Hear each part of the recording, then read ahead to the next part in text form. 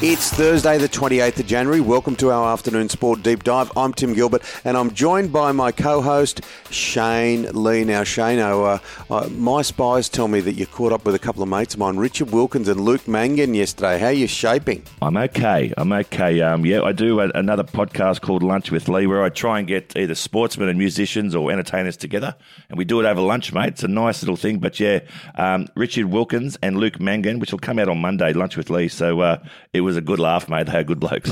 They're a couple of characters. All right, but we will talk sport here. We've got plenty to talk about. Brad Timmins, of course, the world of esports. Make sure you listen to this. It's fascinating to see the way it has grown through 2020. And what about the Sydney Thunder? There was a hailstorm the other day, but you've got the superstars. Then you've got guys that are still working. John O'Cook, classic case, still works in the NBN. We'll talk to him. It's all on the way.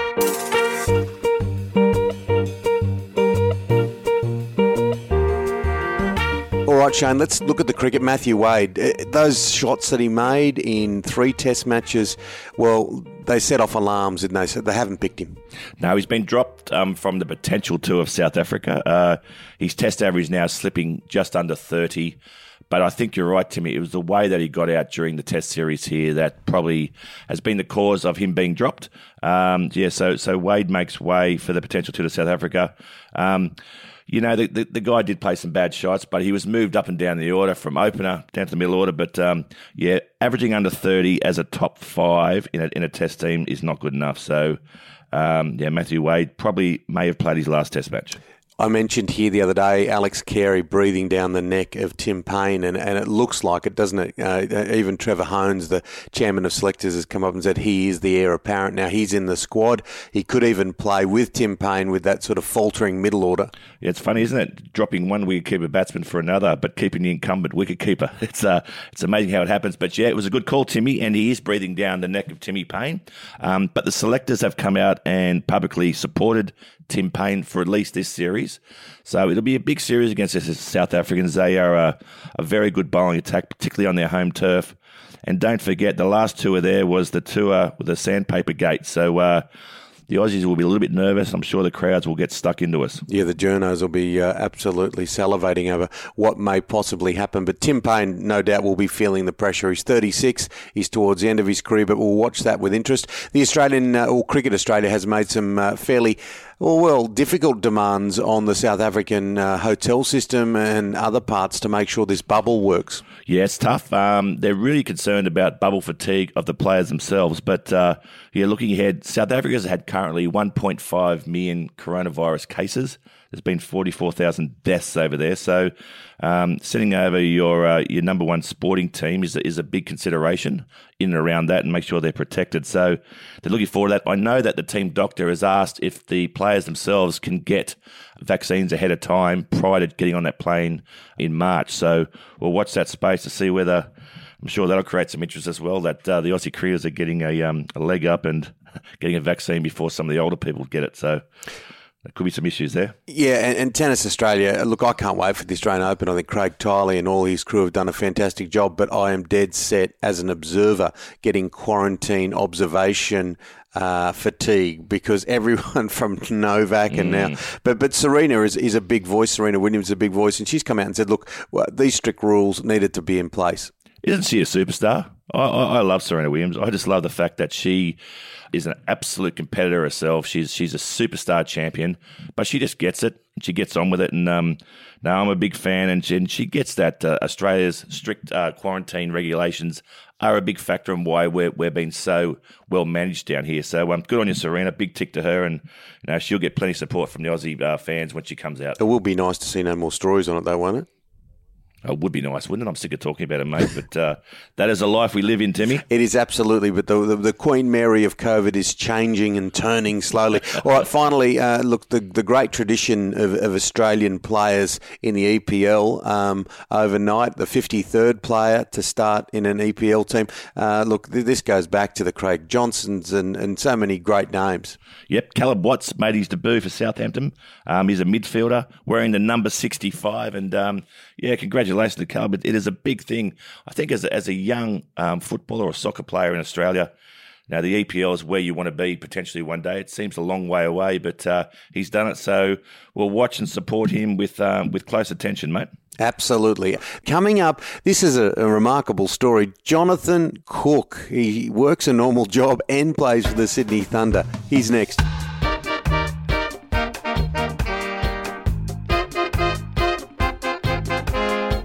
Afternoon sport. Well, the Sydney Thunder, there was a hailstorm the other night with Alex Hales. Absolutely phenomenal. They're in the finals, and we are joined by one of their men, Jonathan Cook. How are you, my friend? I'm very well. Thanks for having me. Jono, we're down the business end of the season, mate. How are the Thunder shaping up? Yeah, very good. Very happy to be in the finals. Happy to secure that third spot, which means we don't have to play off like fourth or fifth. But yeah, we're in good form. I think we've got that momentum now coming to the finals, which we've wanted. There was a bit of a hiccup sort of a few weeks ago, but yeah, we're shaping up well. Seems like a really tight-knit group too, under Callum Ferguson, Shane Bond. Exactly. Yeah, we've been lucky enough to sort of have some continuity over the last few seasons with our main squad. We've had, you know, a good core group that has stuck around for 2-3 seasons, and I think that was one of the big things that Bondy was trying to introduce when he started coaching. That, you know, we have that continuity with the squad, and it seems like we're just getting better and better over the last 2-3 seasons. Mate, it seems that this year the competition seems really close, and anyone in the top 5 potentially could take it out. Where do you guys see your main competition moving forward? I know it's game per game you got to look at, but where do you see the real tough competition coming from?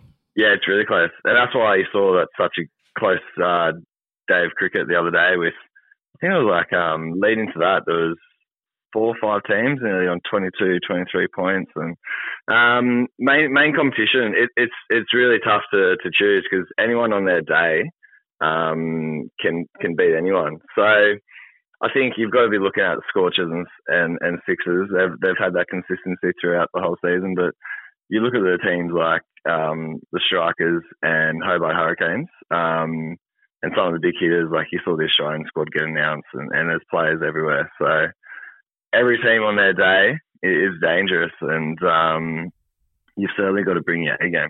Yours is a cracking story, Jonathan. We've got so many superstars flying in from all over the world, from the West Indies, from England. Now, you yourself hold down a job. You work for the NBN, and this has been like a shining light at the back end of your career. You're in your early 30s. Yeah. It's a bit of a different story compared to everyone else's, but yeah, I'm a bit of a late bloomer coming into the BBL.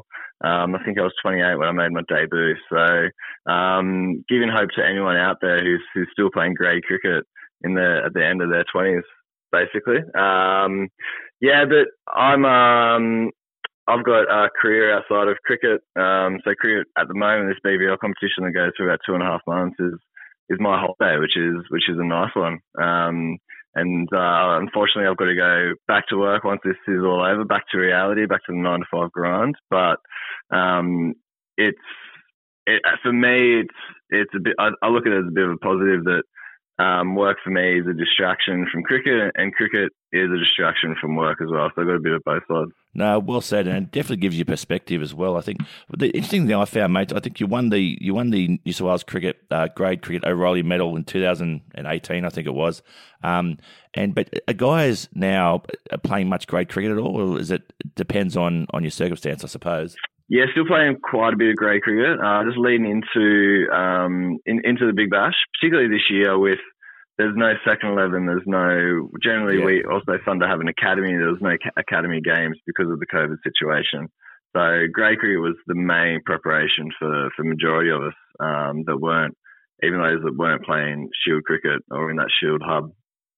So, but it does, it certainly puts things into perspective for me personally that, I get to travel around Australia playing cricket, playing against the best cricketers in the country. I'm certainly not saying that I just take it for granted, but I'm able to really appreciate the situation that I'm in, and particularly in these circumstances, like the fact that we can play cricket and we can travel at times when other people can't, leave their state. it's something to be really grateful for. Yeah, and then some really nice stories, like your parents coming down. They're retired teachers living in Port Macquarie, came down for your debut and spreading a bit of love around the family. Yeah, that's always good. I got my sister up in Gold Coast as well, and I've actually got another sister overseas in Amsterdam in lockdown, and she's trying to do her best when I am playing and trying to watch the cricket. So, been saying that all the players, all their family have been amazing, even this season. Trying to get into the hubs and all that has been pretty tiring and a bit of an issue sometimes, but the players are definitely getting their support while they're in this hub as well. Well, John, I reckon come finals time in 2020 cricket, spinners come into their own, mate, and you got best figures of 4 for 21, so I'm tipping a fifer for you in the finals, mate. Go for it, son. I'd love a fifer. I think Zach Evans got a fifer the other day. They're rare, aren't they? So if you're backing me, I'll take that, and I'm backing you, mate. I'll run with it. Yep. Good on you, Jono. Look, it's a great story, and as you mentioned, for cricketers that are still playing grade cricket, or even young people, you never give up, do you? And you would appreciate every single minute you've got with the Sydney Thunder. Thanks for coming on Afternoon Sport. No problem. Thanks for having me. The world of esports is absolutely exploded during COVID. Our man, all things esports, Brad Timmins, coming up on Afternoon Sport. Stump to Stump is Australia's newest and most interactive cricket platform for all cricket fans, players and clubs to share stories, match results, memories and experiences. StumpToStump.com.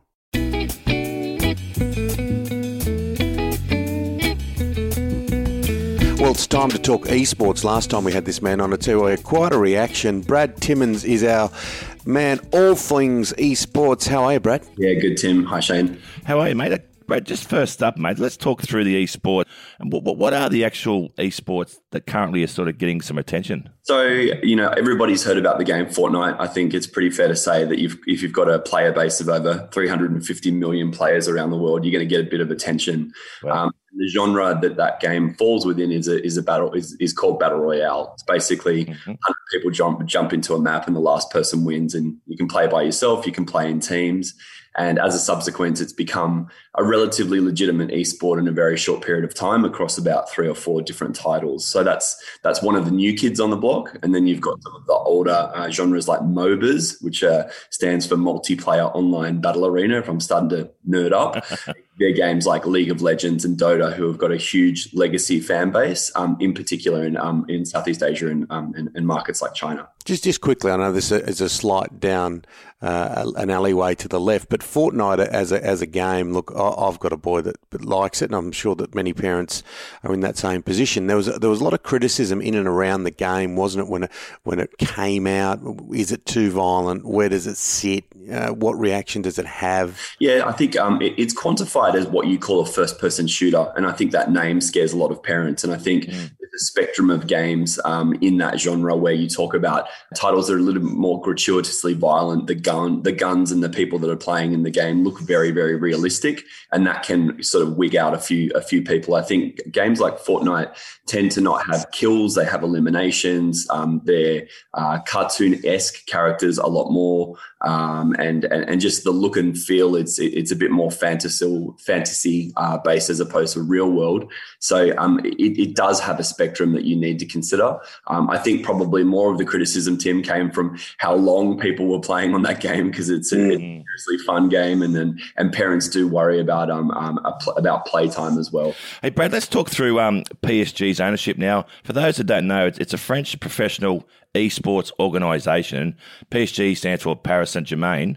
Talk us through that, because what we're seeing is actual organisations now owning their own esports teams and trying to emulate existing sporting organisations. Yeah, it's a crazy stat that 32 out of the top 50 highest value sporting clubs in the world now have esports and gaming. Now, those 50 clubs all have a $2 billion valuation. They understand the power of video games in the context of their club's brand equity, for example. I think what's super interesting is the vast majority of those are playing in their namesake sport. So there's football teams play FIFA, and they've got a FIFA esports team. There's NBA teams that have got NBA 2K teams. Whereas you just hit it on the head, Shane. Franchises like Paris Saint-Germain have MOBA teams. So their Dota 2 team, which is a very popular game, sells more jerseys of their Dota 2 team in China than they do their football club. Wow. So they're recognizing that their brand is going to transition in and diversify. We know that the AFL, for example, are moving into esports. They had an announcement yesterday with Fortnite, and they've already had 50,000 registered players who are AFL fans playing in their own competition. So that continual transition of not just namesake game position is going to become more and more important. I guess the interesting part is, how does that work into the context of grassroots? Because I think a lot of clubs and codes would worry about kids playing too much video games and maybe not playing the physical sport, when in actual fact, they're going to do it anyway. And I think if those clubs and codes can recognize how to have a relationship with video games and traditional sport, they've got a really good chance with their grassroots programs as well. Well, you mentioned the AFL. We've got an esports team domiciled in one of the grandstands. Not many people would know this, but I've did a story on it at the Sydney Cricket Ground. So it really is becoming part of the framework, isn't it? Yeah, it is. And I think this is this idea that you just have to acknowledge that, kids have got a plethora of different forms of entertainment, from traditional sport and esports and gaming and music and even action sports.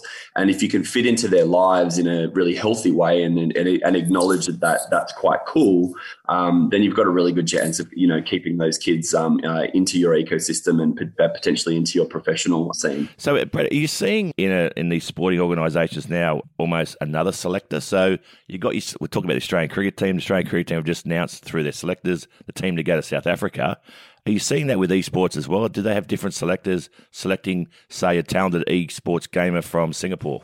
So there's the biggest gaming and esports organisation in the world is a company called FaZe. They're worth over $400 million. Ben Simmons has invested in them.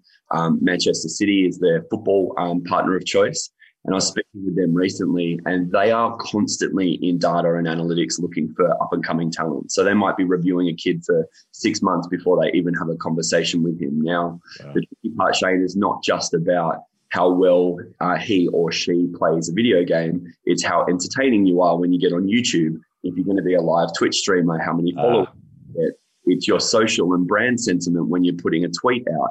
And I think because everything's in this digital ecosystem, you're not only having to be reviewed about how well you play, but also about how popular potentially that you can become and responsible, talent coming into a market which does have a high youth propensity as well. Because it does sit in the digital ecosystem, as you say, Brad, it must have been one of these areas that really benefited from the pandemic. We've seen advantage and disadvantage, of course, in the world we live in. Yeah, I mean, Twitch just did their final result on their 2020 hours that were watched on that platform, and it was 1,100 billion minutes watched on Twitch alone. So I think they've gone up to 45 million monthly uniques in the US. There's 150 million people watching that platform on a monthly basis. And the numbers have continued to grow exponentially because, you hear the jokes, I just finished Netflix. So there's there's a lack of product. Live sports obviously been hurt somewhat in the context of this pandemic, and yet video games has continued to go from strength to strength. Brad, any big events coming up we should be looking out for on the esports platform? Yeah, so the Australian Open, there's going to be some very big announcements in the Australian Open. They've had a relationship with esports for the last 3 or 4 years. So obviously the biggest sporting event in January. We'll have some announcements in esports, so watch that space.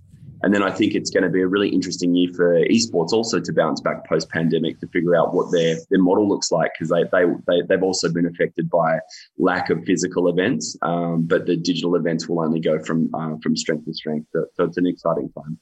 A dual-edged question to finish with, Buddy, but what does it take to run an esports team? And can you just give us a little bit of a synopsis of the difference between the individual and the team sports?